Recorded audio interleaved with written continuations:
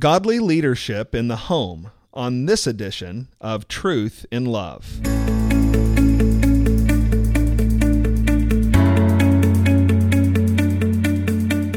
I'm Heath Lambert, and you're listening to Truth in Love, a podcast of the Association of Certified Biblical Counselors, where we seek to provide biblical solutions to the problems people face.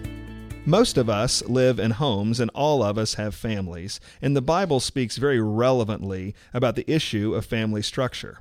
One of the most important things that the Bible teaches in this regard is that God has called men to leadership in the homes, in their relationship as husbands and fathers.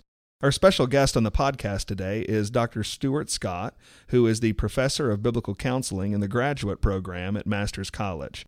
He's also an ACBC certified counselor and the author of The Exemplary Husband. Dr. Scott, when we talk about men being called to leadership in the home, what do we mean? Well, that's a great question, Heath, and it's hard to tell what each person means when they think of leadership in the home. They may mean going back to Genesis 1, where God first made Adam and made Eve to help Adam. And that theme runs all the way through the Scriptures. It surfaces again in 1 Corinthians 11, where Eve was made to help Adam as Adam followed Christ. Ephesians 5 is another passage that talks about the husband being the head of his wife. That's probably what they mean. But before you can really understand leadership and headship in Ephesians 5, Ephesians 1 through 4.5 would really need to precede it. Is this man rightly related to God through Jesus Christ? Is he living for God's glory? Ephesians 4 talks about having a right attitude, and then loving his wife as Christ loved the church. There's a lot involved in this headship and leadership, but they probably mean that God holds the man responsible for the decisions and direction of his marriage and family.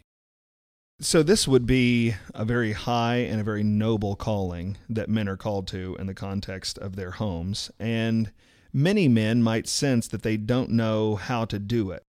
Maybe they've never seen it modeled, or they think they cannot lead their wife because they sense that she's smarter than they are, or maybe more godly than they are. What do you say to a person who struggles to know how to lead? Well, I think a lot of men would say their wife is probably godlier than them or smarter than them. And most of us as men have married up the latter more than we deserve. And so to that, I understand what they're saying. If they've had no role models, that's another issue as well. But for those kind of guys, God has given them the office of leadership. And now they're really required by God to search out the Scriptures, to learn, to grow in their own spirituality, and to love their wife. There are a lot of words that come with leadership that may help them to be a more godlier man and lead their wife well. I mean, words like sacrificial loving, how are they doing in that area with their wife? Are they serving them well? Leadership is servant leadership.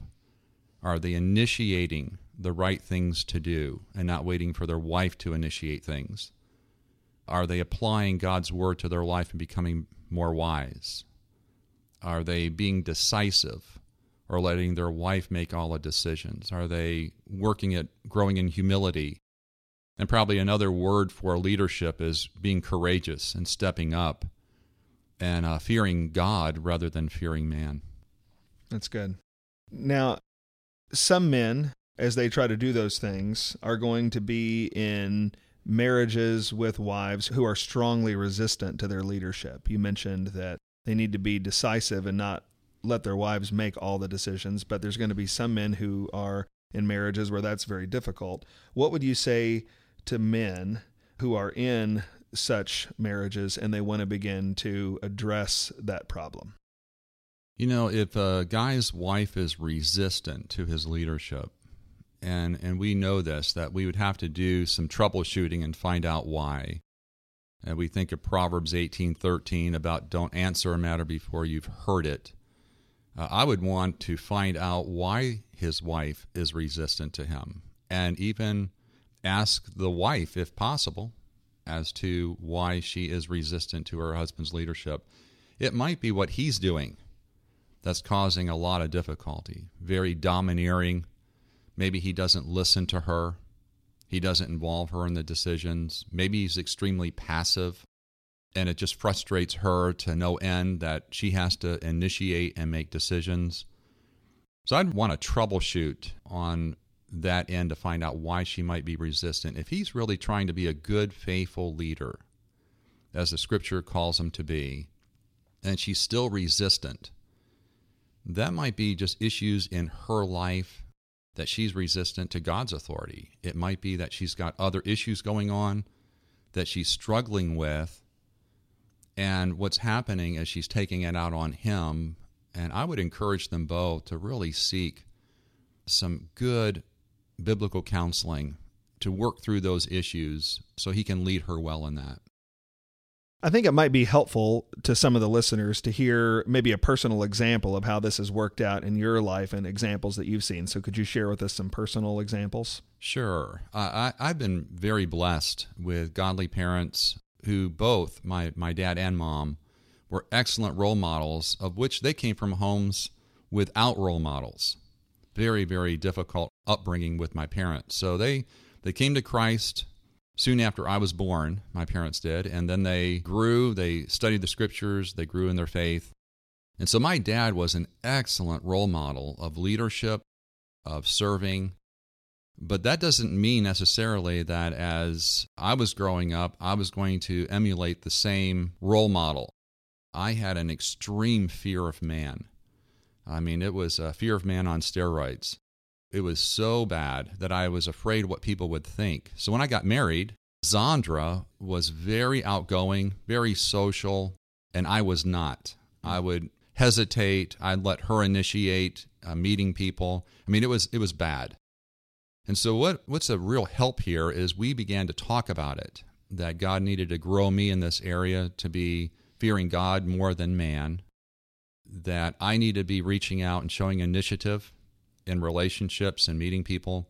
And so she agreed that she would hang back. She would let me take the initiative. She just naturally does it. So she had to really think through about holding back and letting me step up, meet people, be more decisive. And that has really been helpful. I mean, God's grace was evident. I began to grow in that area and continue to grow in that area. You're listening to Truth and Love, a podcast of the Association of Certified Biblical Counselors. If you'd like more information on godly leadership in the home, you can check out Dr. Scott's book, The Exemplary Husband, and visit us at our website at biblicalcounseling.com.